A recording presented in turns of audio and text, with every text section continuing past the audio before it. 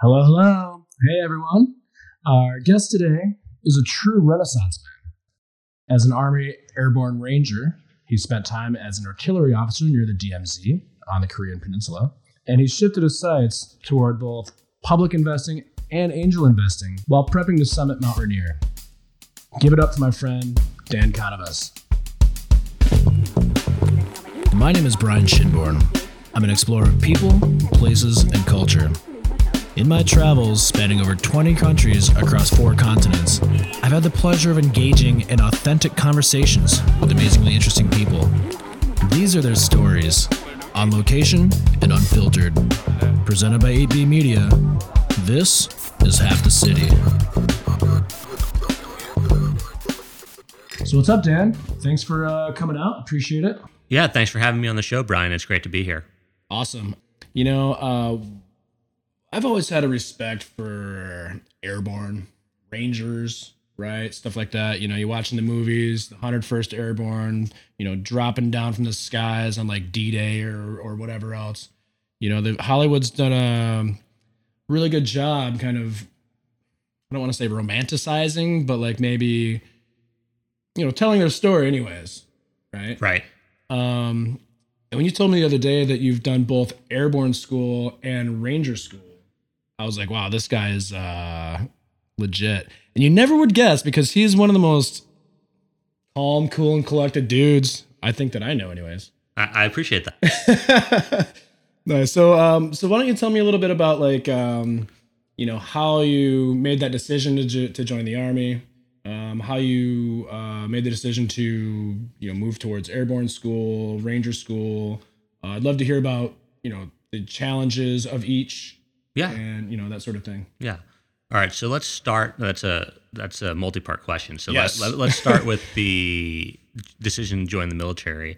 So I grew up in Scarsdale, New York, which is a really nice suburban community in the suburbs of New York. I was very lucky, as were other members of that community, to have the resources, whether it's great schools, safe neighborhood, very great public services, et cetera, caring community where children were put first and students were put first. And so as a result, we had every opportunity available to us.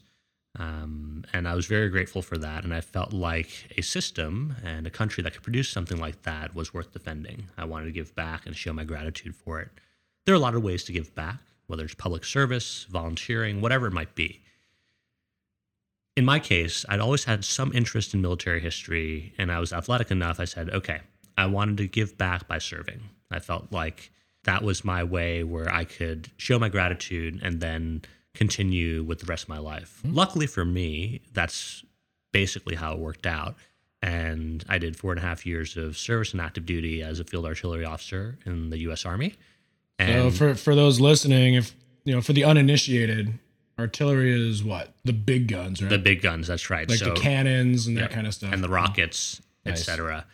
And so I had the privilege of serving there with some fantastic soldiers, fantastic leaders. And I had overall a great time in the military, and there'd be very few things I'd trade it for. For me, my path towards Ranger and Airborne School started with my initial training as an artillery officer. Mm-hmm. So at Fort Sill, Oklahoma, we got the option while we were doing our officer basic course for our artillery. We got the option of trying out for Ranger School. And what that entails is showing up in the morning to do a lot of PT, physical training, mm-hmm.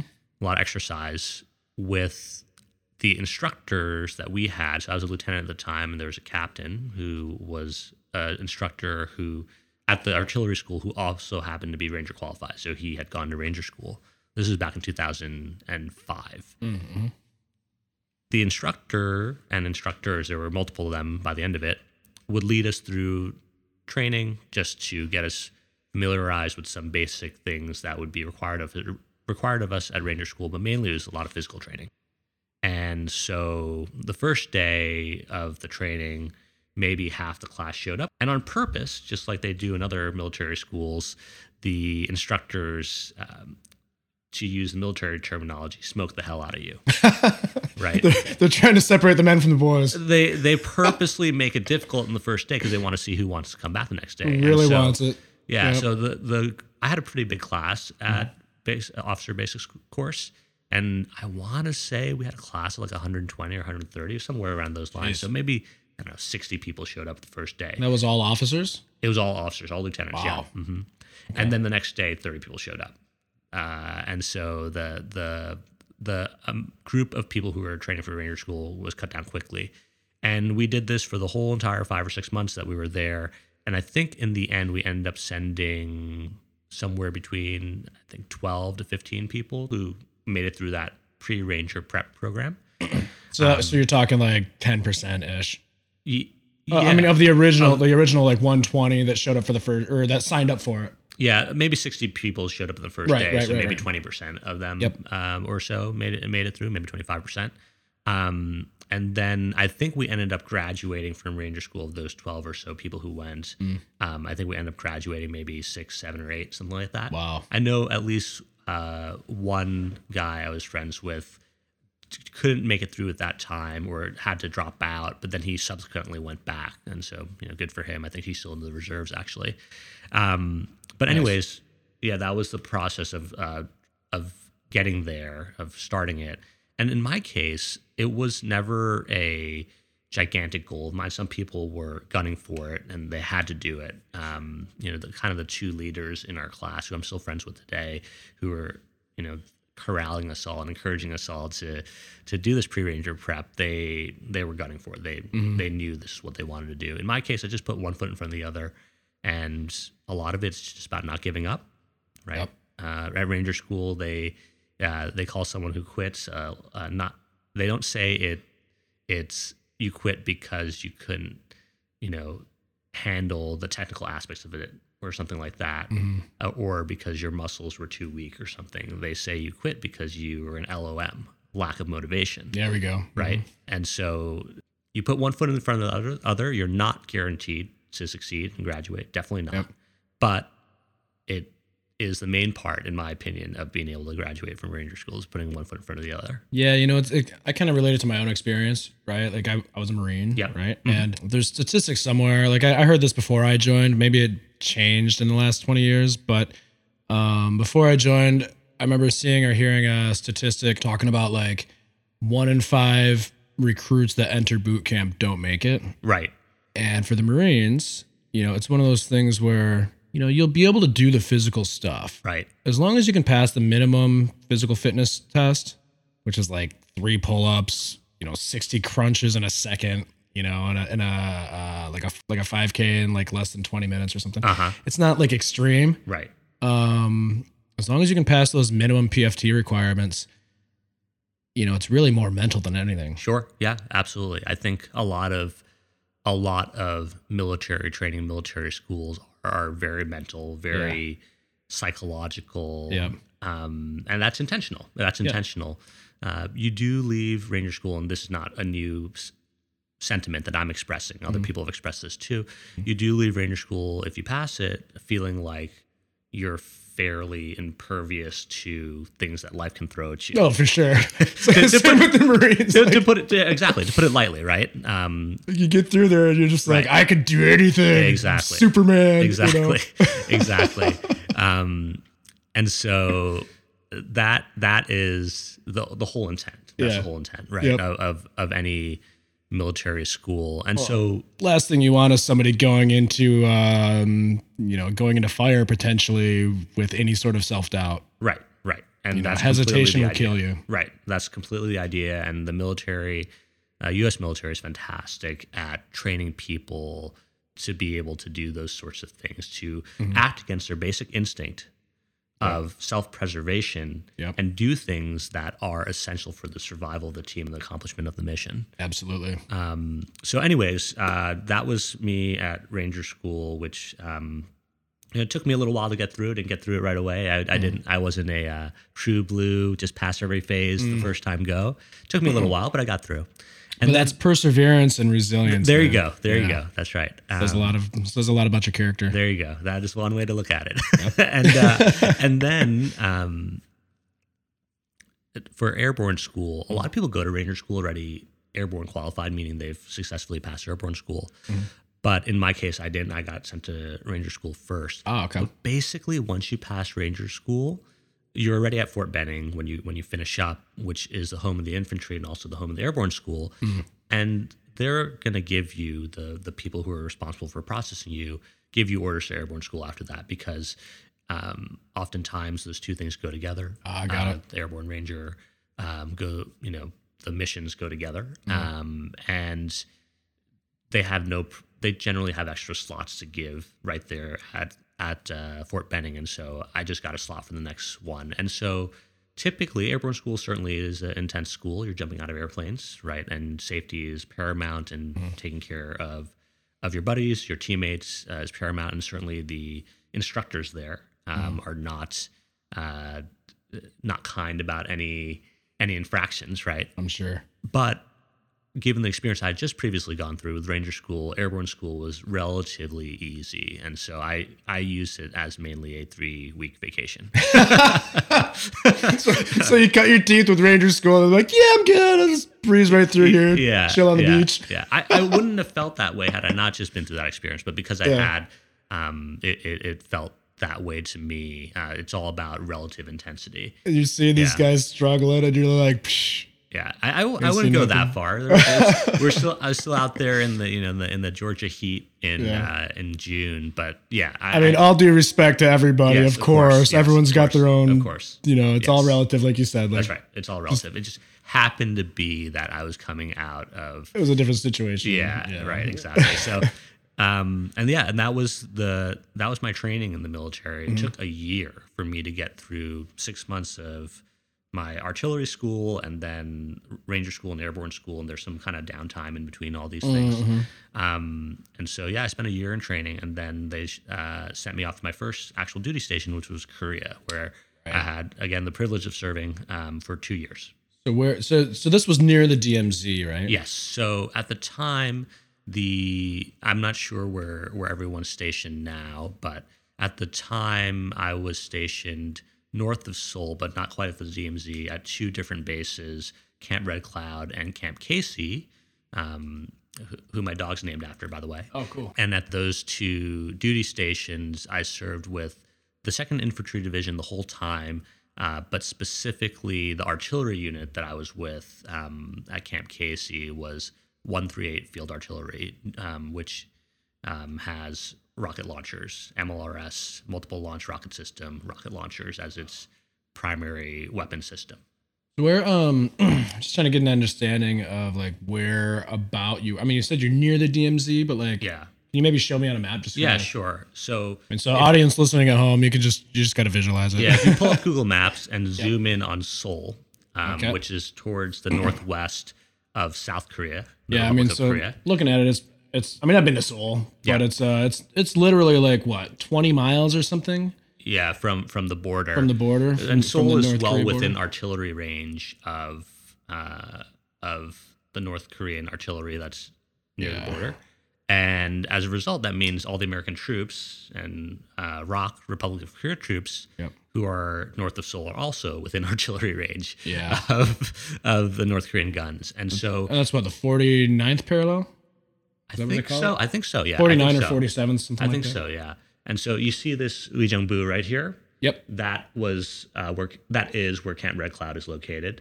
And so I was stationed there for a little bit. And then further north in Tongducheon, there is where Camp Casey is located, where I was stationed for my 2nd year. Huh. Yeah. No, so that's literally, that looks like probably not more than like 20 miles. Yeah, it's pretty short. It's not a lot of distance. And while you're stationed in Korea, you also have the opportunity to do the JSA tour. If you saw the JSA stands for Joint Security Area. If you saw the news footage about Donald Trump crossing into North Korea, that was just recent, that's exactly where you do it. And so you can, as a U.S. service member, go and visit there and take a tour. And the U.S. service members and Korean service members who are there, both maintaining the area and protecting the area, will take you on a tour of the area. So do they allow you to cross the border there? Technically, I've crossed into North Korea, technically, yeah. Wow. What they do is there's these buildings, which again you can see in the footage with Donald Trump.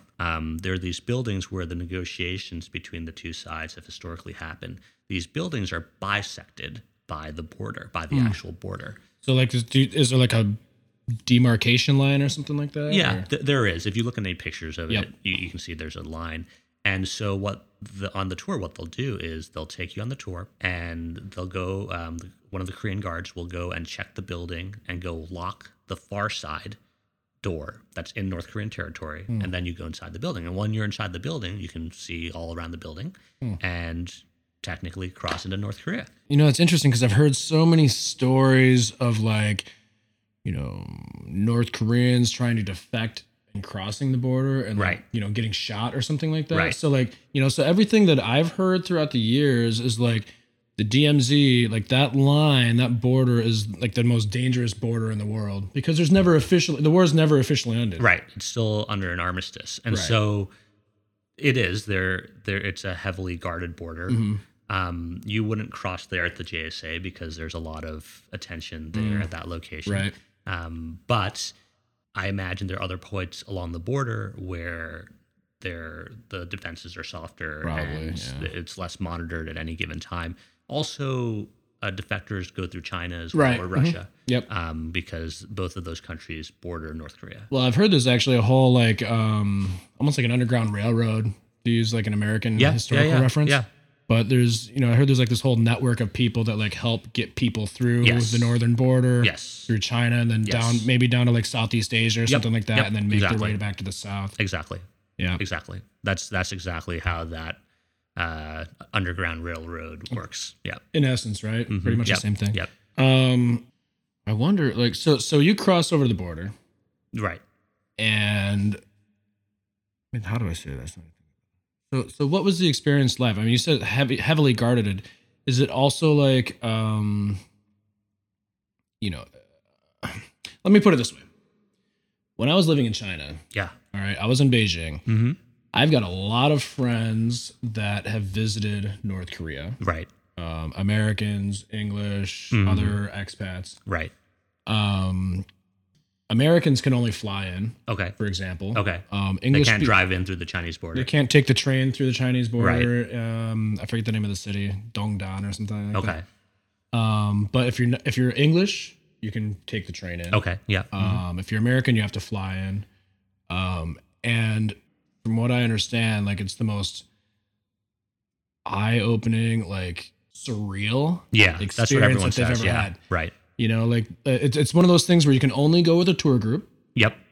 And you do absolutely everything. Yes. That they tell you to do. You don't do anything outside of that. Right. I've got some friends that ran the Pyongyang Marathon. Oh, wow. Right. Which they've done every year for the last, 5 years at least. Okay. Something like that. Yeah. But it's one of those things where the North Koreans run first. Okay. So that way they win. Exactly. Right. Yeah. North Koreans get like a head start. Yeah. But I've got friends that have done that, and I've actually got a friend. I think he's still in Beijing, but he owns and operates this tour group in North Korea. Yeah. In fact, he actually he was the tour group operator that was heading this group in which Otto Warmbier was arrested and for potentially doing. Apparently, what happened is he tried to steal a poster or something. Right. Like a propaganda poster. Right. We don't need to get into all of that, but like it's just kind of a I know some people that have significant experience in North Korea. Gotcha. Yeah. That's the point that I'm making. So when I hear that it's like a surreal experience, you know, just kind of curious if you've had anything similar like that in your experience crossing the border, even though it may have been limited since you're in this building. No, I did not have any experiences like that. I think most people who have that JSA Joint Security Area experience is going to be very similar to mine. Yeah. It's very scripted. Oh, for sure. And it's designed to be that way. Yep. It's still a singular experience, a unique experience, because there's not too many other places in the world where the exact right. There may be not. There may not be, right. But it's not anything like actually going to Pyongyang and running a marathon there. I can't imagine what that's like. Well, but even something like that, like from what I've heard, like as soon as you land or arrive in North Korea, the police or the guards or whatever, they'll take your phone and they'll go through all your photos. Yeah, I'm sure. And make sure that there's nothing that's like wouldn't be in aligned with the North Korea's values. Yeah, I'm sure. And I guess they check your footage, your cameras, and all that stuff as you're leaving. Yeah. Make sure you're not, make sure like there's apparently there's only one way you can take pictures of the dear leaders. Okay. Right. Things like that. So Okay. if you're like even veering off from that a little bit, like you're screwed. Yeah. This is not a level of risk that I would be comfortable taking, but more power to the people who want that sort of adventure in their lives. You know what's funny is a couple of my friends were like, "Yo, like, let's do the Pyongyang marathon," and I'm like, "Oh, this sounds sweet. Like, let's do it. Like, I'll fall in line and do absolutely everything. Like, not color out of the lines at all. Sure. Right?" And I put a message on Facebook. I was like, "Yeah, I think I'm gonna go to North Korea." And my mom and my older sister were freaking out. Yeah, dude. sure. Yeah. They were like, "Oh my God, Brian, you've done some you've done some crazy things in your life, but please don't do this." Right. Right. I'm like, right. So I buckled and I didn't go. Yeah. So what do you think? You're kind of bringing back to this DMZ thing. You mentioned, Donald Trump stepped over. Yep. What do you kind of make of all of that? Like, out of curiosity. I don't have much of an opinion on it. I'm not a Trump supporter. Yeah. Well, and not trying to get too political by any means, but it is a historical moment. Yeah, I don't know how much intention was behind it. I Probably more don't show than know anything. generally what his strategy or lack thereof is with North Korea. Yeah. All I know is I'm not a Trump supporter in Yeah. any way, shape, or form. Yeah. No, I mean, same here. Yeah. Same here. Right. I feel like he ramped up this crisis unnecessarily, in my opinion. Sure. Now he's going to try to find a way to put it back the way it was before. Yeah. And like claim the victory. Sure. Like he's done with so many other things. Sure. Right? Like, Sure. Jesus, dude. All right. Anyways, we can move on from that. What other stuff did you do as an RD officer? Like were you other places as well, or so you mentioned you were there for like 2 years? Yes. How long were you in the service overall? So 4.5 years in active duty. So I mentioned 1 year in training, 2 Yep. years in Korea, where most of the time, not the whole time, I was actually doing an artillery job. I was also general's aide for a little bit. Oh, cool. And then after that, I got orders to go to Iraq on a military transition team. And what is that? What those teams are, MIT teams for short, and acronyms for everything in the military, of course. On the MIT team, we were responsible for training Iraqi security forces, be they army, be they police, so that we could eventually pull out and they could be self-sufficient. And so this was back in 2008. I got the orders in 2007, but I deployed in 2008 after some training at Fort Riley, Kansas. And go ahead. You have a question? Yeah, well, I'm just thinking like 2008, where were we with the Iraq and Afghanistan conflicts? Was that during like the counterinsurgency plan or? Yes, it was. It was during the surge. And so the unit I relieved, the MIT team that I relieved, was just coming down off the surge. They'd been there for the surge, and I was relieving them. And so luckily, and I think history will show this to be true, it certainly felt that way to me over there. The surge worked. It worked. The additional deployment of troops and also, more importantly, the deployment of a strategy to solve the root problem help solve the root problem, attack the root problem of what was going on in Iraq at the time, which was that there were a lot of unemployed, underemployed, especially males, young and otherwise. Desperation. Right, who couldn't feed their families because previously they had a source of patronage that the U.S. took away. The U.S. restored a lot of that patronage, hired the Sons of Iraq and things like that to pay them essentially to not attack not just us, but also their fellow countrymen and provide some light security duties. And that, in conjunction with additional U.S. troop deployment, actually did the trick. And so when I got to Iraq in 2008, I spent the year in 2008, 2009 doing training for 2 different Iraqi Army units. One didn't really need us anymore. The mission was essentially considered more or less accomplished. They were trained.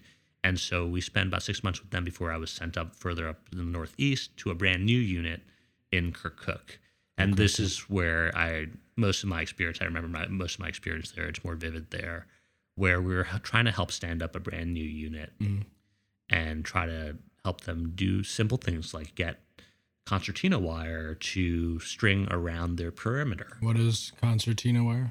So it is barbed wire, the military's version of barbed wire. It's like the spirally. Yeah, the spiral with the barbs on it. Yep. And it's much more intense than, or it's what you'd see above a prison, a chain link fence in a prison, right?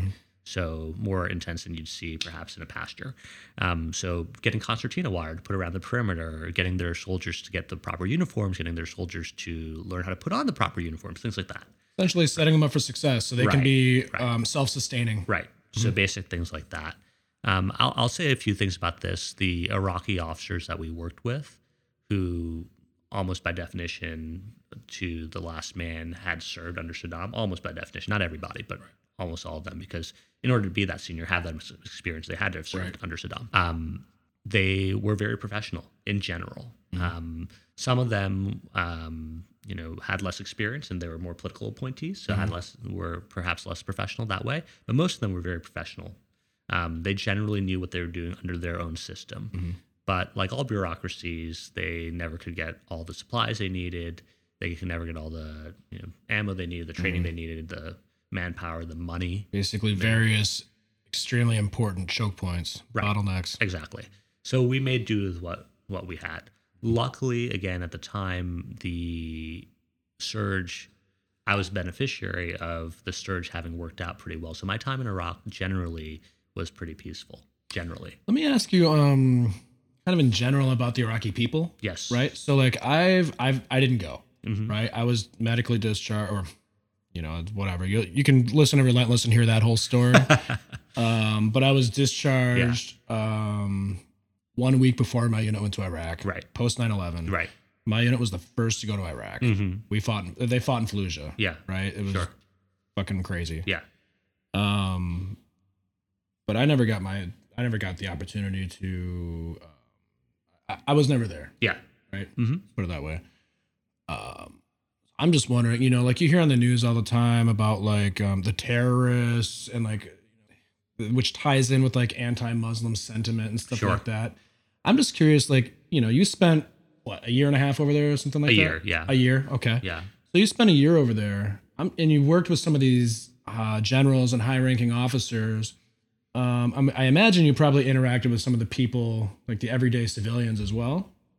A little bit, or no? Not as much. Okay. Sometimes we did, but not too much. Okay. My job wasn't that. I wasn't on patrols trying to learn about what was going on at the village chief's house or something like that. Yeah. Well, I guess, I'm not necessarily saying that. I'm kind of thinking more like, what was your general impression of like the culture and like the people like at their core? Right. Even if they were some of Saddam Hussein's henchmen or whatever you want to call them, right hands. I'm just kind of curious, like what the overall feeling. I suspect that it would be the overall feeling that you would have in a lot of other countries that are foreign to you. Sure. So people will keep to themselves if they don't have any particular business to be dealing with you. I was rolling around in heavily armored vehicles with machine guns. So you stood out a little bit. Yeah, right. So, but that said, I can't remember a single instance where I did interact with people and folks were angry at me or there was a mob yelling at me or something like that. That never happened. I remember one time we broke down in the middle of a small village, small town that was along the roads, the road that we often traveled past through. And we broke down, so we had to perform recovery operations to get our vehicle moving again. We essentially towed one of them back to the base. No one gathered around us and started anything. They just left us alone. And I think generally that is the attitude that most people would take, because there's not a lot of advantage, I think, to be gained by interacting with heavily armed people, unless you're trying to harm them or otherwise have a mission related to that. People just want to be left in peace. They want to take care of their families, right? Yeah. And they want the same things for their families that we would want for ours. You know, it's curious that you mentioned that, you know, with your experience during wartime, right? You know, like I'm always curious about this stuff because in my travels, you know, like I traveled through Vietnam, for example. I spent 3 weeks backpacking Vietnam. Yeah. I lived in China for over 3.5 years. Right. Right. And one of the things that surprised me most about Vietnam was how friendly, how genuine the people were, and how much they love Americans. Right.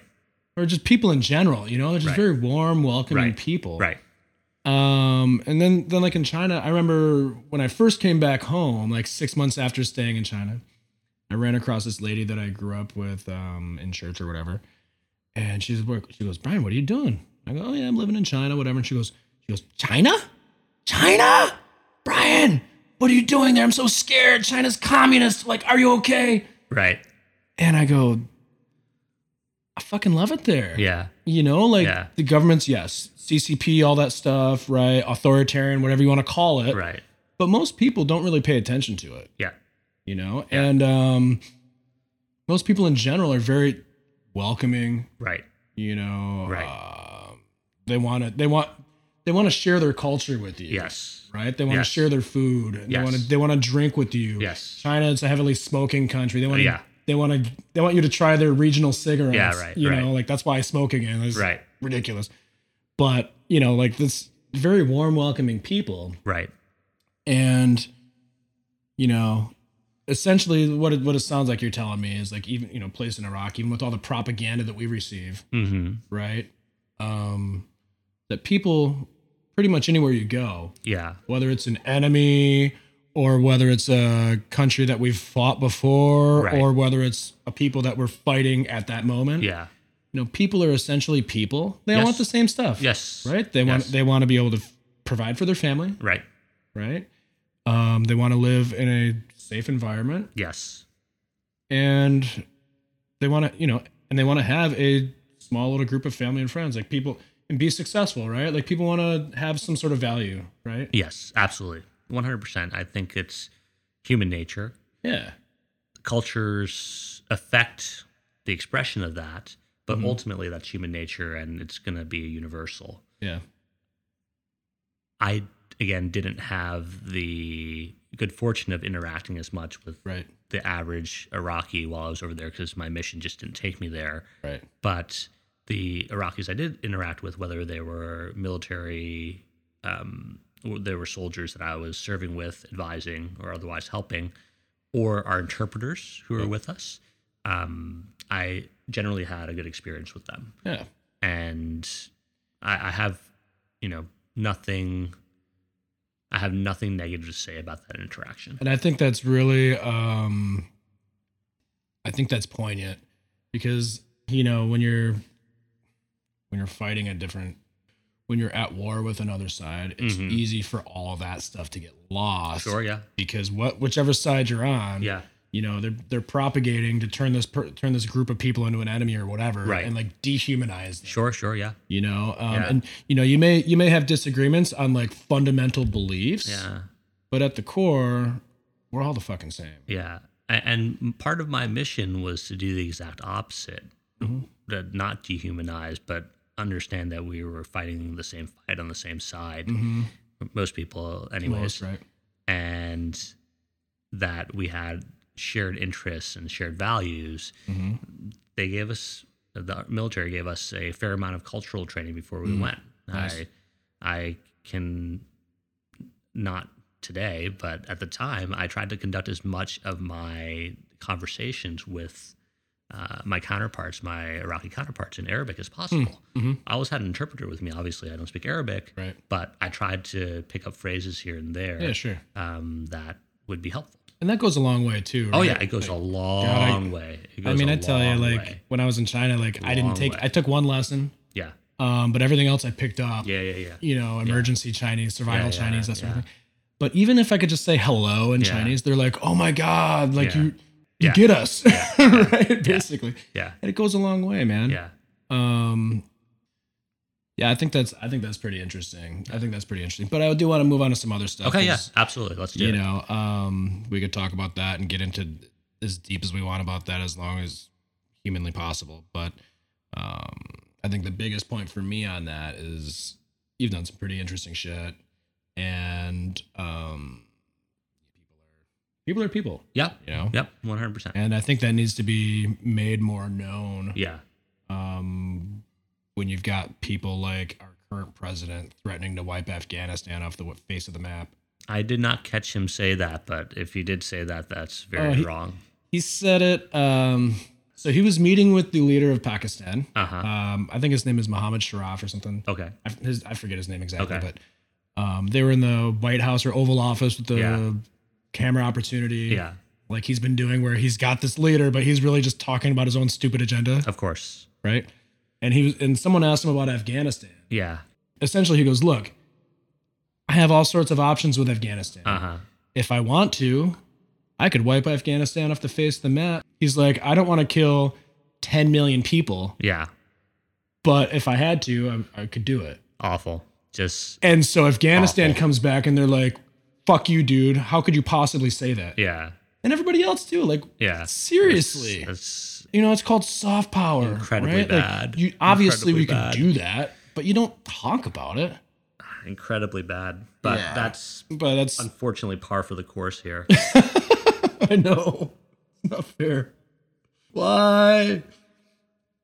The scary thing, too, is that there's a lot of writing, articles, etc., from news sources that are typically considered liberal, that are saying that as of right now, polls show that Trump will probably win re-election, which is just scary to think about. Well, I think right now, again, without getting too political or topical, but I think right now the Democratic field is so big that it's hard for that base to really consolidate around one person. Right. You know? Right. I think... So I agree with you. Yeah. So I think as various candidates drop off, you know, that will consolidate itself a little bit more. Yep. And, you know, hopefully that madman is dethroned. Well, I thoroughly hope so. You know, because I think he's setting us back a long way. Yes. But, you know, we'll have to wait and see, you know, like last cycle, or last presidential cycle, you know, everyone thought that Hillary was going to kill it. Yeah. Right. Oh, I remember where I was that night on election night 2016. I remember exactly what it was like and what it felt like and the depths of the depression that we all went through then. So, yeah. Yeah. Oh, I remember I was sitting in Beijing watching this thing going, I'm not coming back for the next 4 years, maybe 8, God forbid. Yeah, contrast that with how I felt. I was in Iraq in November 2008, and I remember being in the dining facility at the time. We got news that Obama had won, and wow, the feeling of excitement then was great. Yeah. You know what's weird is like, I was a registered Republican for like 10 years. Right. I was always like fiscally conservative, socially liberal kind of guy. Right. Not that any of this matters, but I voted for Romney and McCain. Sure. Right. So I didn't vote for Obama either time. Okay. But I've since dropped my affiliation. But I also believe that Barack Obama is probably the best president we've had in our generation. Yeah. I think hands down. I agree with that. I mean, you know, there's positives and negatives that you can say about anybody, but that's kind of how I feel. Yep. So I want to move on, like move out of the military stuff a little bit, because I know you're up to some really cool stuff as well. I mean, you've managed to maintain your physical endurance activities, that kind of stuff? Trying to, yeah. I know you mentioned something about Mount Rainier. Can you tell me like what you're planning to do and like how this whole thing came about? Yeah, sure. So last year, one of my friends texts me and says, "Hey Dan, do you want to climb Mount Rainier?" And I said, "Okay, I'm interested. What does that entail?" And he's like, "Well, we can go with guides and they'll take us through it. It's a 4-day program and it would be next August, but you have to decide now. And you have to decide like right now, basically today." And I said, "Okay, let me go ask my wife." And so I said, she said, "Sure, like that sounds good." And I said, "Okay, all right, I'm in." I had no idea what it entailed. I had zero idea what it entailed. So my friend who asked me to do this was my friend from the Army who was in Korea. He just recently got out of the Army, so he's in much better shape than I am. I've been out for almost 10 years now at this point. But we've been training for trying to summit Mount Rainier next month. So actually tomorrow we are headed out to Mount St. Helens cool. again for the second time this season. Nice. To do our last big training hike before Rainier when we attempt that. And so that is something I'm definitely looking forward to.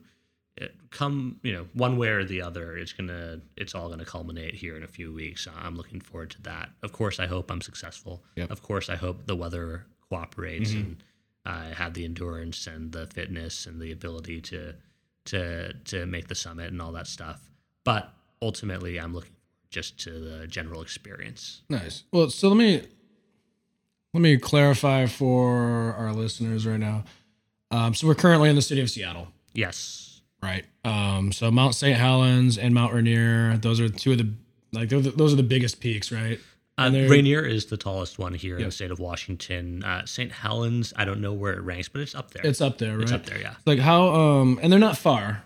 They're like hour, 2 or 3, something like that. You can drive north-south to the state of Washington, comfortably within hours. Not 2 hours, but yeah, they're all within driving distance of Seattle. Yes. Yeah. Okay. Yeah. So they're close by, but they're like huge, right? Yes. You can see them on the horizon in Seattle. Yeah. Or at least Rainier. Yeah, you can see Rainier. Yeah. Do you have an idea like how tall these are, like their peaks or whatever? Yeah, I don't know St. Helens off the top of my head. Is it like a 10 or like a 10,000 foot ish? I want to say it's like 8 or 9, something like that. But Rainier is over 14,000. Yeah, so it's definitely tall. It's some serious altitude. When you do it, I've been told, I haven't done it yet, that you do feel the effects of altitude sickness and things like that. Yeah. Yeah. So it's definitely going to be a challenge. Mm-hmm. So Mount St. Helens is a pretty good prepper.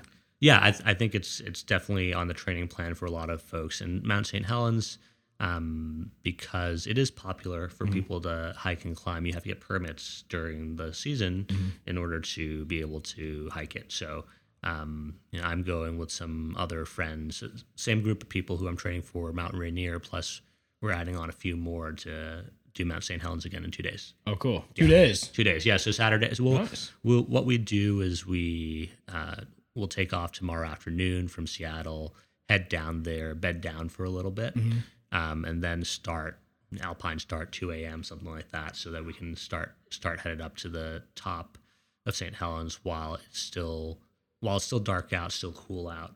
And then if we're lucky, depending on the conditions, we might get to glissade down St. Helens. So what is that? Yes, this is the funnest part of and the payoff for climbing. So you get to the top and there's snow.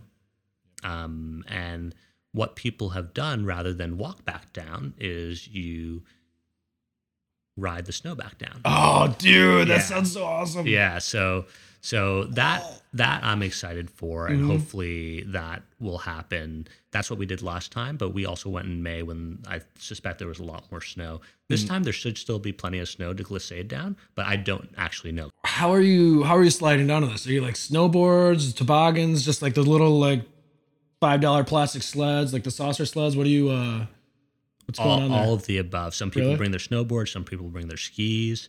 Awesome. You can just do it in hard shell pants. You can even take, and this is what I did last time, you could take a trash bag and just ride down on a trash bag. That's sweet. It works. And it's sure as hell beats walking down. I bet. You don't want to walk anymore after you reach the top. So, yeah, glissading down is pretty fantastic. Nice. That reminds me of, I'm doing these Nicaragua stories right now. That reminds me of this time I summited it was a short volcano. Yeah. Mm-hmm. Right. But it was an active volcano. Yes. One of the world's youngest volcanoes. Okay. Yeah. Mm-hmm. The gas, so the millions gas and millions of years spewing old, from but the one of top. the world's youngest. Well, no, it's only like 150. Oh, really? Yeah. Oh, wow. Okay. Yeah, it actually sprung up out of a cornfield in like the 1800s. Oh, it's Yeah. 150 years old, not Yeah. 150,000. No, 150 years like old. 150 years old. Wow. It's Okay. like and apparently Oh, it that's blows really young. up. It blows like every 15 years or something like that. Oh, okay. And when I was there, it was around 15 years. I don't know if it didn't blow up when I was there, but it was definitely active. Sure. You know, Sure. at the summit, gases and At the summit, you could see the crater. Yeah. And there you could see gases coming up out Yeah. of the ground. Yeah. So we went to the top of it, Yeah. and we had a fast way down too. Uh huh. Yeah, we with the tour group, they gave us this backpack. Yeah. And you could choose between a snowboard looking thing. Yeah. And like a mini toboggan looking thing. Yeah. Nice. And we volcano surfed. Yeah. Fantastic. Fantastic. Yeah. I like the outdoors a lot. Yeah. I Same, of course. generally don't say no when people want to do outdoorsy things, but Yeah. I almost never wake up and think to myself, I really need to get outdoors today. Yeah. I, for better or for worse, live in my head a lot. Yep. I love to read. I love strategy games, Mm-hmm. things like that.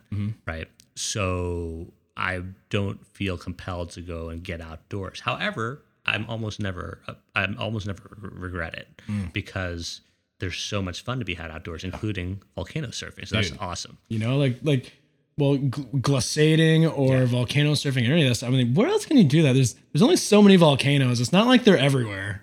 yeah. I mean, exactly. they're all over the world, Yeah. but they're only in very specific locations. Yeah, they're very cool experiences. A lot of people I've talked to about, our pending Mount Rainier adventure here are very curious about it because they do realize that, okay, yeah, there's not a lot of other ways to kind of express this sort of desire to experience nature and experience your own backyard, your own environment in a unique, very singular sort of way. And so you just got to go out there and do it, right? And you have, which is fantastic. Yeah, I'll never forget that trip, dude. That sounds fucking awesome. Yeah. I'm super looking forward to hearing about all of it. Yeah, fingers We'll crossed talk it all later. goes well. So yeah. I got a pretty good feeling about it. You mentioned something about strategy stuff. You do strategy games? Can you kind of that kind of caught my attention. Can you dive into that a little bit? Like what kind of games are you into? Like for me and my brothers and my dad, we have a tradition. Every time we go home for the holidays, we play Risk. Yeah. And we get super into it. Yeah, sure. Like we used to pretty much be out for blood for each other. Sure, yeah, sure. I think there might have been some fist fights. Yeah. And at one point where my mom was like, she took it away and she banned us from playing Risk for 5 years. Yeah. But so I'm just curious, I hear the strategy stuff and the strategy games, and I'm like, tell me what kind of stuff are you into? So growing up, definitely, my favorite type of video game, for example, was role-playing games, so RPGs, Final Fantasy, Chrono Trigger, that sort of thing. And if I had more time now, I'd still play them because there's no shortage. There's no shortage of fantastic stories that are told through these media, right? Through these mediums, right? And they get you so invested, and they know how to get you invested. These game designers know how to get you invested. In college, I played a lot of poker, for various reasons, socially, also to try to attempt to win money, mainly lose it. But things like that. It was a large part of my college experience.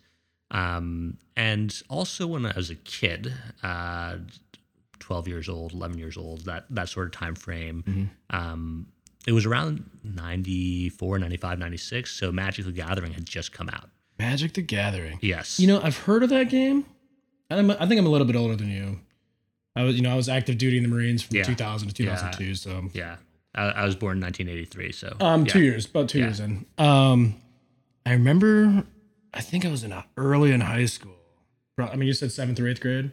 Yes. So that put me in high school, right? Yeah. So I remember hearing about Magic the Gathering. Yeah. But I was kind of at that point where I don't know. I wasn't there at that point. Yeah. Oh yeah. You know, like I was in a different spot. Oh yeah. But my younger brother, who was born in 83. Ah, yeah. Mm-hmm. Huge into Magic the Gathering. Yep. And Shout out to Dave. being born at a certain time or being a certain age in that time frame made all the difference. If I was actually if I were actually a year older or 2 years older, it may have worked out that I may have missed it just like you, or I could have gotten in on it even a little sooner. And had I done that, then some of those cards from that era, which I missed by just about a year, are invaluable now. Really? They're quite expensive. Yeah, because they've become collector's items. Those like baseball cards or something? Yeah, that idea. They're not being made anymore. So, anyways, I played for a little bit back in those days as a middle schooler, and as the nerdy kid who was looking for something that was popular to do at the time, mainly with other boys. This was, spoke to me, strategy games and the fantasy portion of it, dragons and demons and angels and stuff like that. That was pretty cool. Like nice. that kept us interested. But life moved in other directions. I got involved in sports, became more active socially, especially with the fairer sex. Sure, of course. And so, magic disappeared from my life. So that's where I was at. But I just got a curiosity. Do you recall like playing the game? Like, can you? Because I don't know anything about it. Yeah. Like, can you kind of give me like a high level, like the highest of level overview, like how it works? Yes, sure. So it's a card game that you take a set of cards and you build decks with them. Mm-hmm. And the idea is that you and your opponent, so it's typically played one-on-one. One-on-one, okay. Typically. You and your opponent are both powerful wizards. And you cast spells to try to defeat each other. The game was actually created by a grad student, I believe at UPenn, a mathematics grad student at UPenn, who had a lifelong fascination and love for games. And though his name is Richard Garfield, though he's brilliant, this is going to be his legacy on Earth. So not mathematics or anything else. Most likely it's going to be this game, which has grown to be very, very popular. I mean, it's a pretty impressive legacy to leave it. Yeah, absolutely. And he's still active in making games and things like that. But anyways, so that's the basic gist of the game. You use these cards, cast spells to try to defeat each other. And, the game, though I left the game a long time ago, it grew and grew and grew and grew. And in 2018, so last year, one of my friends who I worked with right out of business school, turned out that he has some cards, and I talked to him about it. He's like, "Hey, Dan, did you know there's an online platform for this now that's pretty nifty?" No way. Yeah. And, So like 15 years. Yeah, 20 years. 20 years, yeah. 20 years. Had I not had that conversation, I don't think I would have rediscovered it, but now it's 100% my guilty pleasure to play Magic the Gathering Arena online. Wow. And it takes away a lot of the issues of having to play with paper cards. Not that I don't like to play with them, I do. But it's one of these things where you don't have to do it in a room full of other people. You can do it from your bed or from your desk or on a train, right? Just on your laptop. And what I thought I liked before about the game, the fantastical aspects of it, right? The dragons and stuff, actually turned out not to be the exciting part of the game for me. What I like about the game is how deep strategically it goes. It combines the deep strategy of a game like Risk or chess or the Settlers of Catan, things like that, right? Where each choice you make really matters. It combines that with the randomness again, that's involved in Risk or poker, right? Where the top card of your deck that you don't know what it is will change the outcome of the game. And so the combination of those two things, the skill and the luck, the roll of the dice in Risk, keeps people coming back for more because it makes every game you play different, which is really, really cool. And it goes very, very deep. So I am a newly reintegrated. That's interesting. You know, I've heard some people have been kind of resurging with like Dungeons and Dragons and stuff like that too. Oh, yeah. Like I dabbled with it, but I was never really like that into it. Again, that was my brother's sort of thing.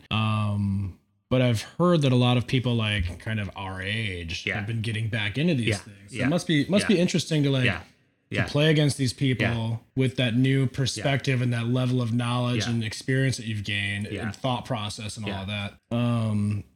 It's got to be pretty cool. I bet you can get some, like if you were to play, if you had some buddies that like are in the area and they have like a deck of cards, like it's probably pretty cool to have like a dude night, a dude Magic the Gathering, a friend night, I guess. I don't want to like be gender biased or whatever.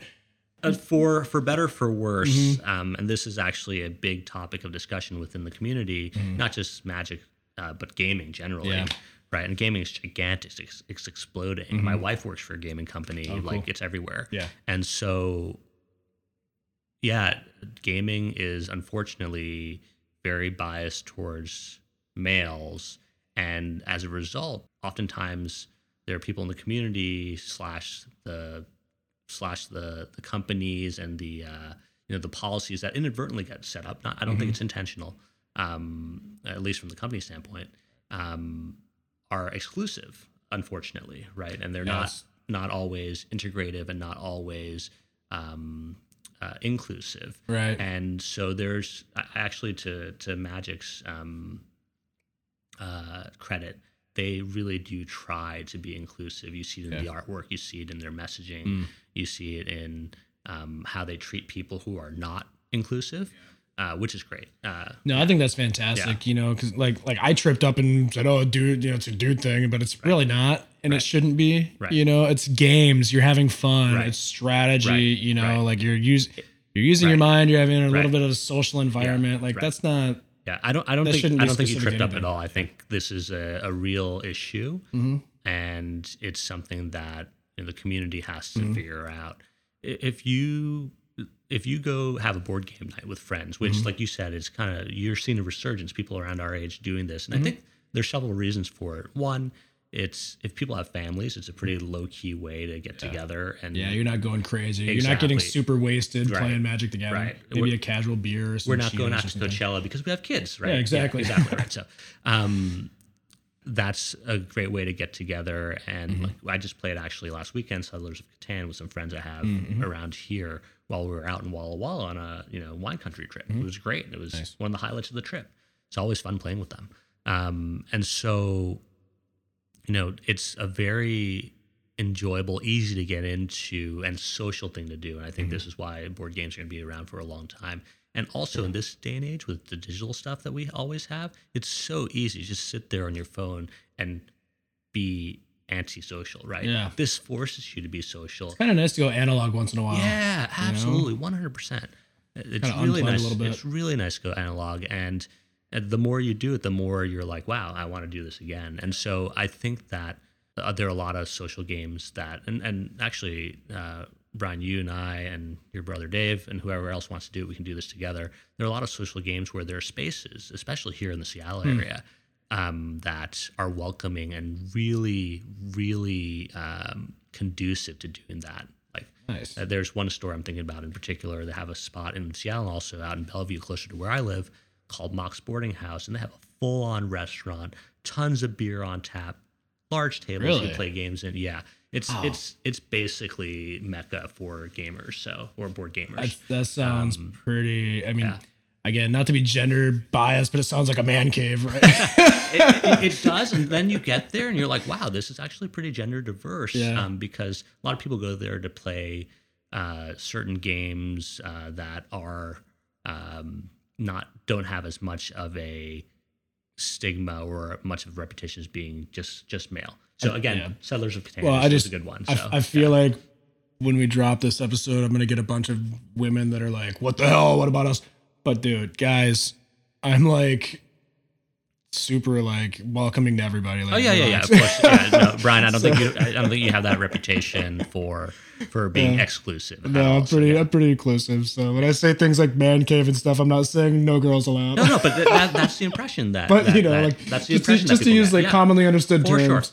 For sure. So we'll do that sometime. And actually, I have here because I knew this was going to come up at some point during the conversation. I have here 2 decks of cards here for you and your brother, since I know your brother used to play, and he can teach you how to play. Oh wow! I remember what these things look like now. I remember Dave had so many of these things. Yeah, and I was like, "What are you even doing with this?" Can you maybe like just I don't know, randomly pull one out and kind of like tell me, like explain like what this thing is about? Oh like gosh, okay, all right. It's just out of curiosity. It's going down. Well, no, I mean, I'm not saying we're not gonna open up and play a game right now, but I'm just trying to open my eyes a little bit. Open the ears for people that are listening at home, or wherever they may be. So this is something that's very basic in the game. I'm gonna look at it really quick. Yeah. So this card says swamp. Yep. And then below it is like a design, an image of a pretty hellacious looking swamp. Yep. That is what they're trying to convey. For lack of a better term. Yeah. And then it says something like basic land - swamp, M19 to the right, and then there's a skull below it. Yep. And so this is the part of the storyline of the game is that the wizards, who are the powerful wizards who are dueling against each other using these spells, need to pull the source of their magic from somewhere. Okay. And it actually comes from the land.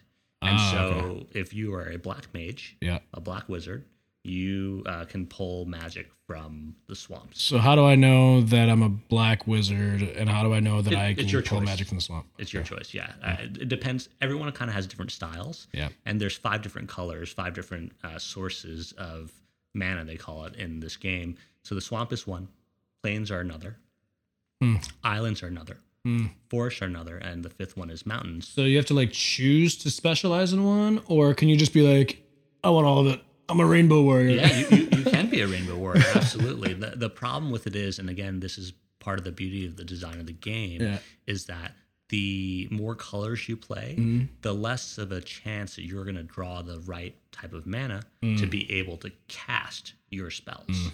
And so let's say you are a rainbow warrior and you have cards of all 5 colors in your deck, but you only have these 2 lands in front of you, plains and a swamp in your hand, and you have a green card, which is cast with forest. You can't cast it. If you can't cast spells, you lose, because I'm going to start casting spells. Just going to kick my ass. So the more power you try to pack into your deck, the less consistent your deck's going to be. And this is, again, part of the reason why the game survived so long. These fundamental mechanics were built into the game from the very get-go 25 years ago. And those things have not changed. And that is part of the reason why this game has, apparently, if the statistics are to be believed, is played by or has been played by almost 40 million people around the world. Yeah. That's a couple of commas. yeah, there's a couple of commas there. And again, the digital platform is without it, we would not be having this conversation. They've done a fantastic job with it. Nice. Well, I see you shuffling that deck, and like I said, I'm not trying to get into a game right now, but we're on. Yeah. In the future, I want to play that. Okay. And Dave, I'm coming for you. Yes, I hope you guys enjoy. And this brings back some good memories for Dave, and also build some new ones for you. Yeah, cool. I'm down. All right. I just sit there and I think about who I was watching one of those late night talk shows, and this actor, Joe Manganiello, I think, was on. And he was the one that was talking about how he's super into Dungeons and Dragons. Yeah. And he's married to Sofia Vergara, right? Yeah. And he mentioned how like she was like, "Oh, I want you like something like low key to do, or like take it easy, whatever." and he found a bunch of his Hollywood friends, and he built this like D&D cave in their basement with like horns and like all this other stuff. Yeah. And so I just sit there and I go, how cool would it be, like, even with like Magic the Gathering or something like that, to like create like your own little like, you know, arena. Yeah. You know, magic cave, right? In the basement of your house. Yeah. Just like bring the dudes up. Bring your friends over. Yes. Again, bring the friends over. Bring your friends over, yeah. You know, bring a keg or a bottle of booze or whatever, and just like, I don't know, destroy each other. So certainly some people have. And again, as I mentioned, there are at least 2 stores here in the Seattle area that have very conducive environments for that. And, you know, for a lot of people, this is a very exciting thing, especially as I've gotten older. As a kid, you know, I bought cards with the allowance that I had, or that my dad would give me before dropping me off at the card store, that sort of thing, at the comic book shop. But now with a little bit more means, you can do things like really enjoy different aspects of the game. So the original artwork for this stuff will sell for, most pieces sell for a minimum of $1,000, the original artwork. The most expensive pieces just this year have gone for over $30,000, the original artwork. And they're not particularly big. There are certain, you know, they have to be a certain aspect ratio to fit in the cards, but like the original painted oil and canvas artwork goes for a lot of money, because there's a lot of collectors who either grew up with the game or got into it and happen to have money from other sources, typically other sources, that are now into it because they value it that much. And I mentioned, you know, there's some of the cards that are iconic that go back all the way to the beginning of the game and are not produced anymore. You have the, you know, perfect, you know, mint copy of this. I think one went for auction for almost $200,000 this past year. Wow. Yeah. So, you know, my job nowadays is partially as an investment analyst. If you look at the gaming industry, especially any company that's involved in digital gaming, they are just printing money. Oh, I bet. They print money. And so you can imagine some of those folks who are creating this stuff who've benefited from the profits they've generated, then go and reinvest it in the things that came up for them that inspired them to go in this field to begin with, whether it's in childhood or later on in life. Yeah.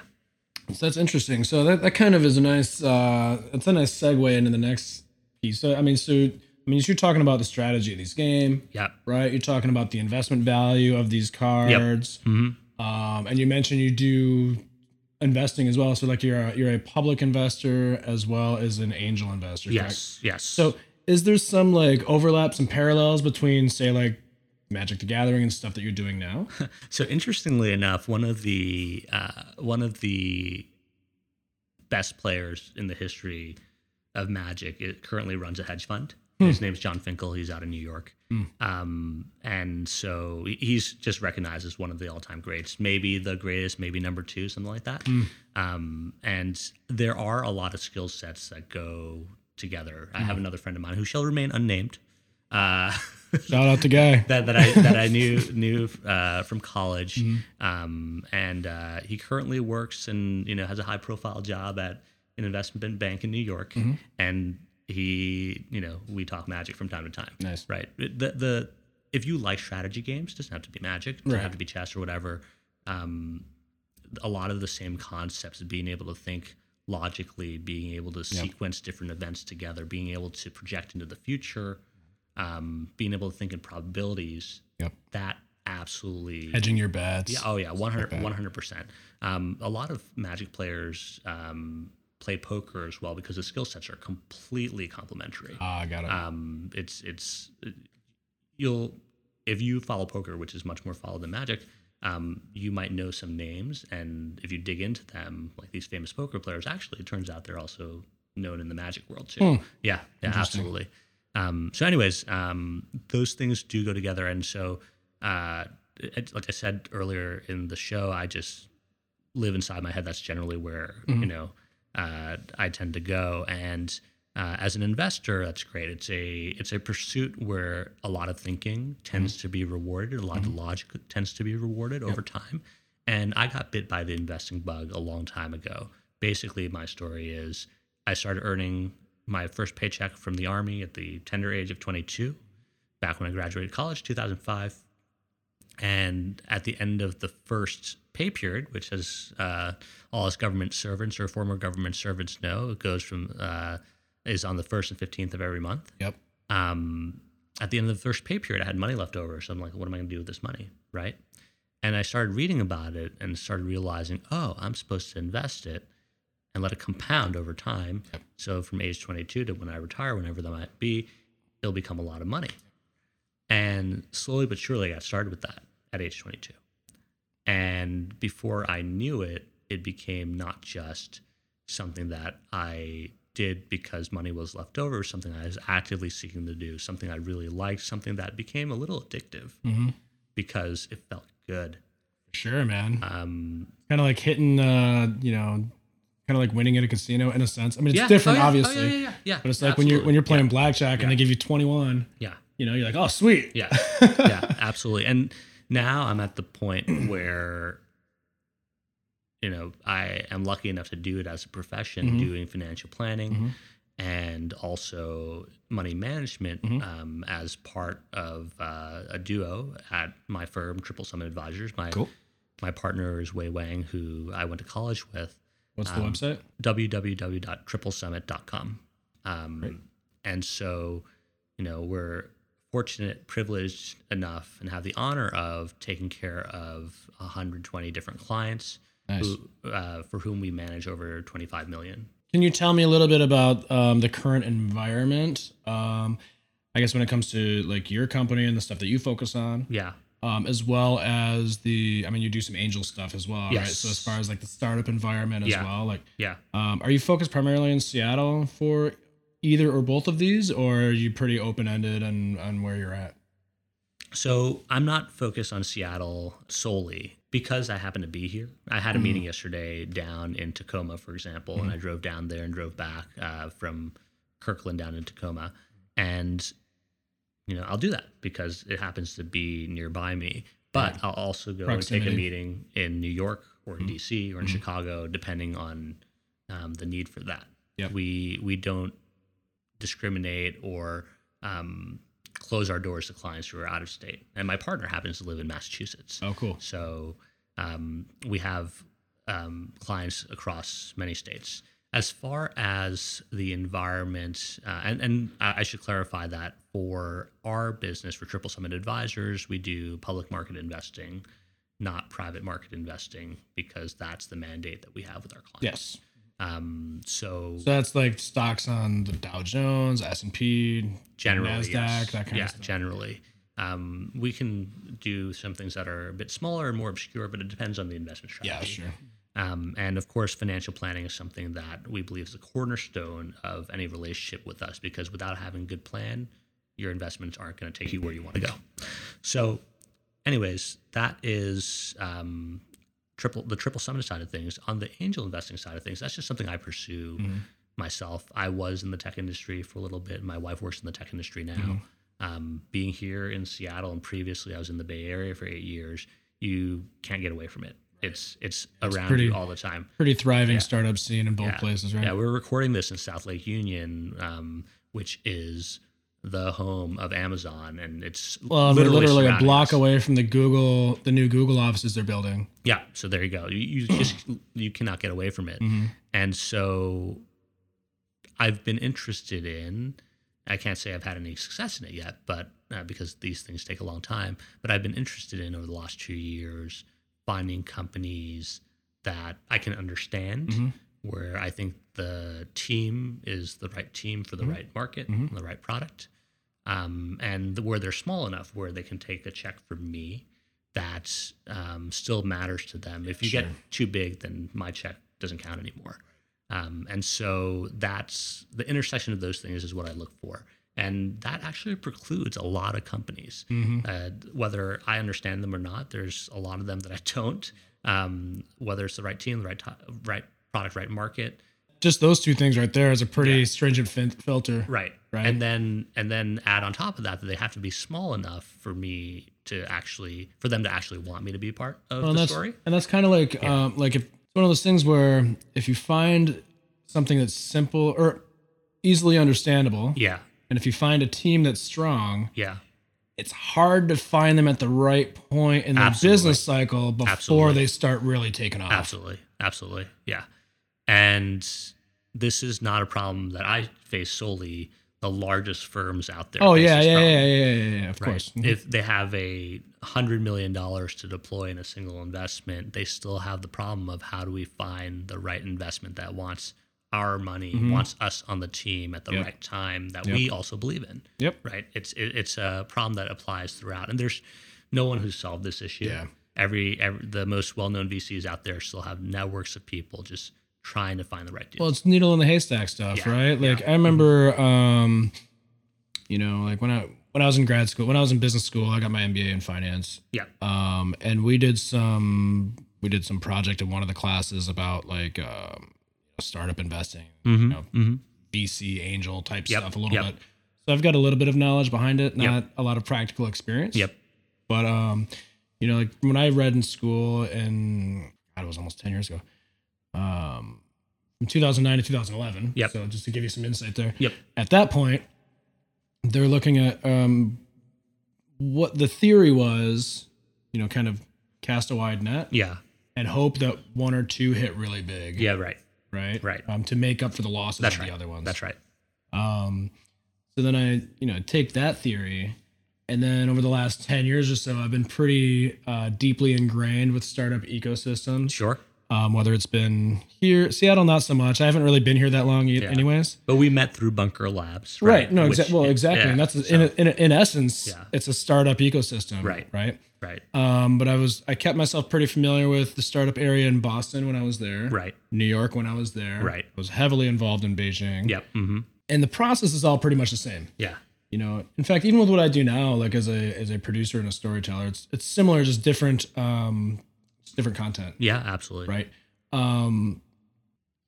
Various investors, VCs, angels, whatever, Google, right? Startup Grind by Google, that kind of stuff. Yep. They try to put out as many networking events, as many accelerators or incubators as they try to get those things going, because they know that people are going to be coming at them like crazy. Yeah. Oh, I've got the startup idea. Oh, I've got this one. Oh, this is going to be great. It's going to change the world. Yeah. Just like everybody's got this idea that's going to change the world. Sure. So they're coming at you. Yeah. Kind of like as a producer, people are coming at you going, oh my God, I've got to tell the story. I've got to tell the story. Sure. It's one thing to like have the idea, but it's another thing to actually be able to put it into a concrete framework. Yeah. Whether it's like a script or whether it's like a business plan. Yep. Right. It's another thing to put it into that concrete framework. Yep. It's a whole other ball game to be able to turn that into action. 100%. 100%. So I think a lot of what those accelerators, incubators, the networking things, the classes where they get presentations on elevator pitches and whatever else, I think a lot of that is for one, it's a service. Yep. Mm-hmm. Right. So people have an opportunity to kind of network. Yep. Get some experience in some of the stuff. Get some insight into what investors are looking at. Right. But on the other end of it, it's a chance for the investors to filter. Oh yeah. To filter out 100%. Quickly and efficiently. 100%. Right. So the most famous accelerator out there, Y Combinator. YC. Yep. Yeah. Will have a demo day where their startups in their current cohort and current class will pitch. And when they do that, the investors who attend know that these companies have been vetted out of the thousands of applications they've gotten. Yep. Like, these are the best ones that YC has determined, right? And have survived the process. Right. And so in doing that, those investors have a lot more confidence that the starting point for their evaluations are already going to be good. Right. And time is, we all have 24 hours in a day, right? And so investors, whether big or small, have to allocate their time in a certain way, in a way that they think is going to make the most sense. And so that is a tremendous service that a good accelerator or a good sort of source of warm leads can provide. Yeah, and then even after going through that whole process, that filtration process of finding these companies that they want to invest in, even still, it's a crapshoot. Oh yeah, 100%. Yeah, it's they're lucky if they get 1 out of 10, 1 out of 100 that really hits. Yeah. Probably closer to 1 out of 100, right? That is absolutely the model in VC and venture investing, and the reason why is because it's so difficult to tell ahead of time. And also, it makes sense that, if you were to buy shares of Coke, let's say, right, Coca-Cola, the risk and return profile is going to be very different from making an angel investment in a company with no revenue. Right, but like if you were an investor if you were to invest in a company like Coca-Cola, if you want to use I'd like to use a baseball analogy. Sure, right? sure. So if you invest in a company like Coca-Cola at this stage of the game, you're essentially bunting, hitting singles, right? You're going to get some return, but it's not going to be that much. Yeah, it depends. It depends 100% on your analysis of the business, where it's going, and the valuation at which you can get an valuation matters. So I'll give you an example of this. Warren Buffett famously bought shares of Coke. I want to say it was late 80s, early 90s was the time frame when he was accumulating it.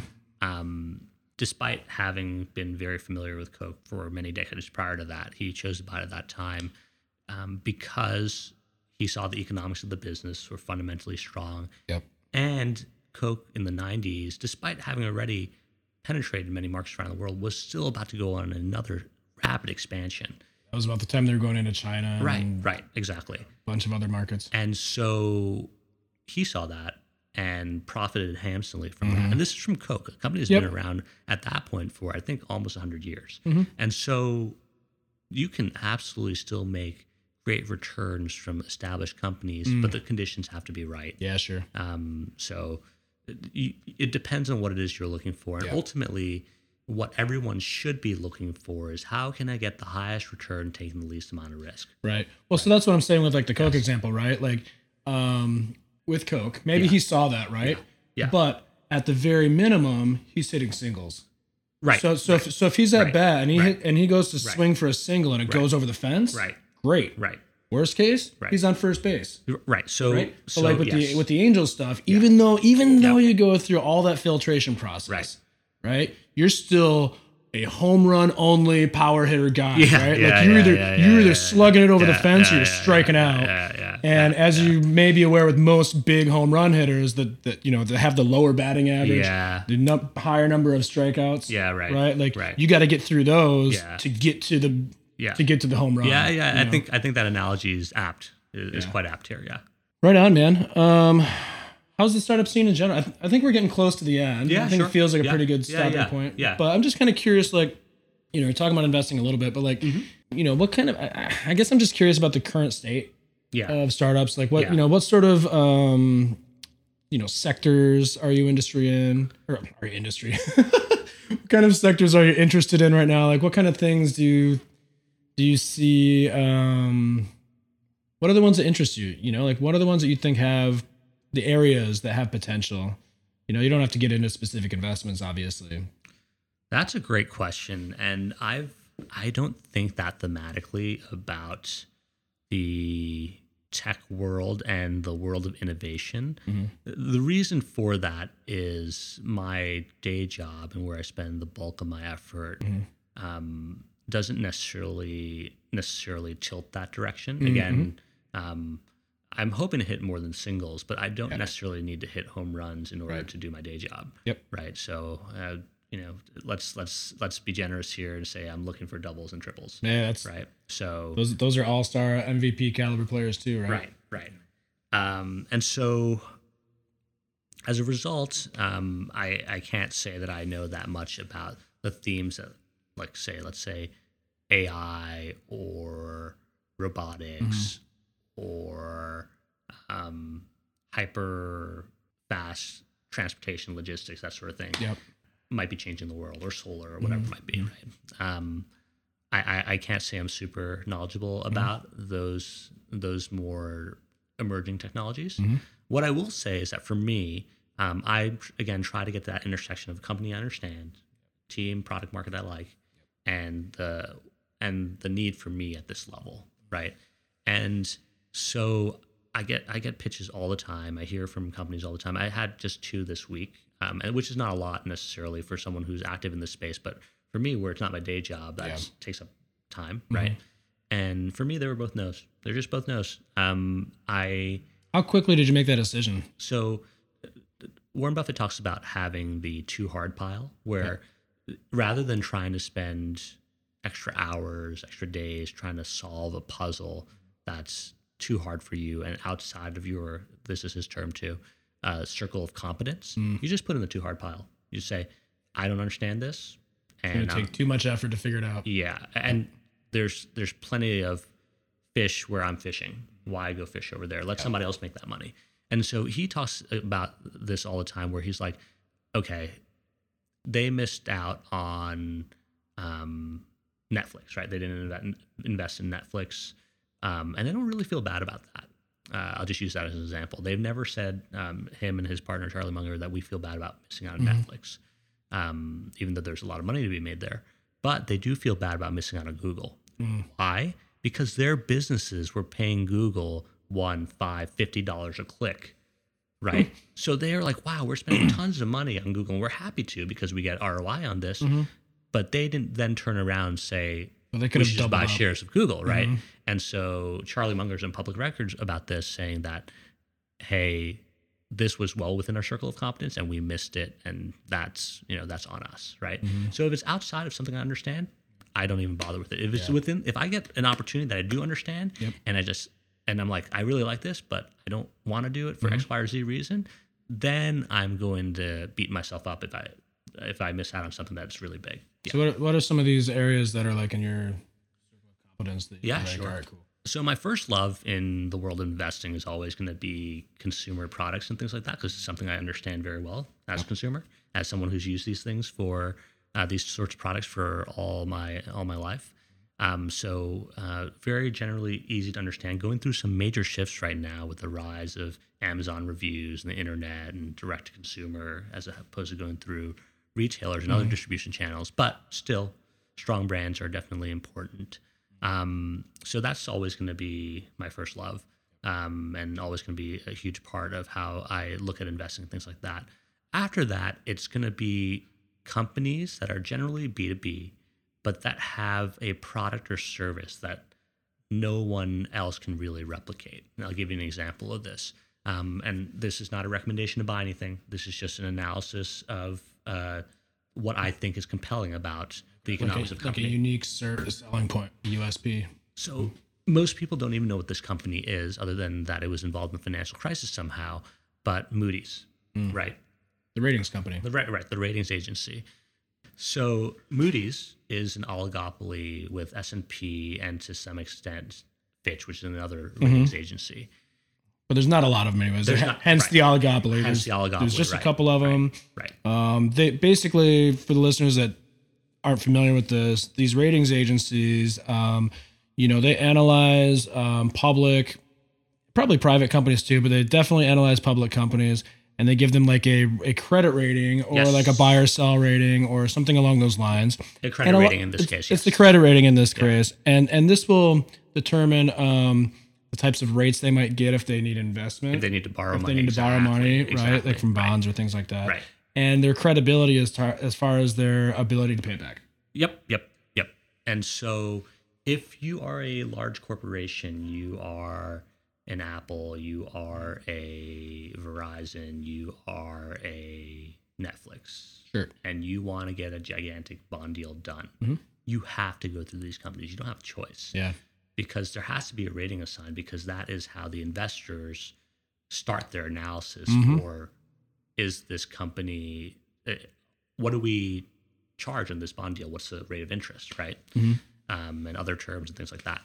And so every time someone wants to do a large debt deal, these companies get a cut of it. It's a toll on the road of capitalism, if you will. And that's exactly how Buffett describes it, by the way. Like the Lord of the Rings, like, you shall not pass. That's right. That's right. Unless you pay me a small fee, which is only a tiny portion of the deal. But that fee In the grand is scheme of things. mostly margin, mostly profit for these Yep. companies. And you have to go through this toll. Yep. And so they have fantastic economics. And again, they're oligopolistic. There are tons of companies that would love to break this oligopoly. But even the financial crisis couldn't bring these companies down, where they had some role to play in misrating these bonds, these subprime bonds and things like that help to bring the economy to its knees, right? So they're back and doing as much business as ever. Buffett, Berkshire Hathaway, Buffett's company, owns a significant portion of Moody's, and he's been long on public record about how fantastic it is as a business. Again, not a recommendation to buy anything, but just an analysis of the economics of the business. So that's the type of stuff I look for. Businesses where there's a product or service that you sell that the customer can't do without. It's better if the customer really, really likes it and really, really wants to pay for it. But even if the customer doesn't really want to pay for it, sometimes it's still a good business. Well, even utilities can be good investment opportunities, right? Yeah. You've got to pay the bills. Yeah, they can be, and it's just looking for the right combination of growth and price. Yep. So yeah. Interesting. I think at this point, like I said, it's a pretty good natural point to stop. Yeah, absolutely. I appreciate your time. This has been really insightful. We've talked about a lot of different things. And I hope people get a little bit out of all of it. Yeah, right? Me too. Real quick before we go, anything you want to plug? I know you mentioned the website already. Might as well mention that again. Yeah. As well as So anything else you might want to push there? Absolutely. So two things, actually. Well, we didn't touch on this too much, but as I mentioned, you and I met through Bunker Labs. Yes. Which is a nonprofit focused on helping veterans and military spouses. Shout out to Todd Connor. Yep, the CEO and founder of Bunker Labs. We're a nonprofit that helps veterans and military spouses to start their own businesses or nonprofits, their own organizations. And we're national with chapters in a lot of different cities all around America, including here in Seattle, where I'm a city leader. I'm a volunteer. And if anyone wants to reach out to learn more about Bunker, I'm always open for that. And I'm going to give out my email here in a little bit. So the other thing I want to mention, of course, is my business, which we've already talked about, Triple Summit Advisors. That is my day job. We are at www.triplesummit.com. And you can reach me directly at dan@triplesummit.com. Nice. Appreciate that. And you're right. We didn't mention Bunker Labs or the Veteran Residence Program too much. I just want to leave a quick blurb about that. Yep. But, I was accepted in the Veteran in Residence Program powered by Bunker Labs, which essentially gave me 6 months of free office space, including this makeshift studio that I've set up to begin interviewing some of these guests. So they've done a lot of great things for me. The value that I've gotten out of it so far has been immeasurable. So if there are any other veteran entrepreneurs out there that are, interested in being part of a veteran entrepreneur community, this is a good place to look. Veterans in Residence Program, which is a WeWork program powered by Bunker Labs. Great. All right. Again, thanks a lot, Dan. Appreciate it. Everyone give it up for my friend, Dan Kanivas. Thank you, Brian. You've been listening to Half the City with Brian Shinborn, presented by 8B Media. Be sure to subscribe to this podcast, share it with your friends, and leave a solid 5-star review to ensure these stories get spread far and wide. For more information, as well as to listen to other shows, including Relentless, a survivor's search for passion, purpose, and inner peace, and Beyond Relentless, be sure to check out 8bmedia.com. Thank you for listening.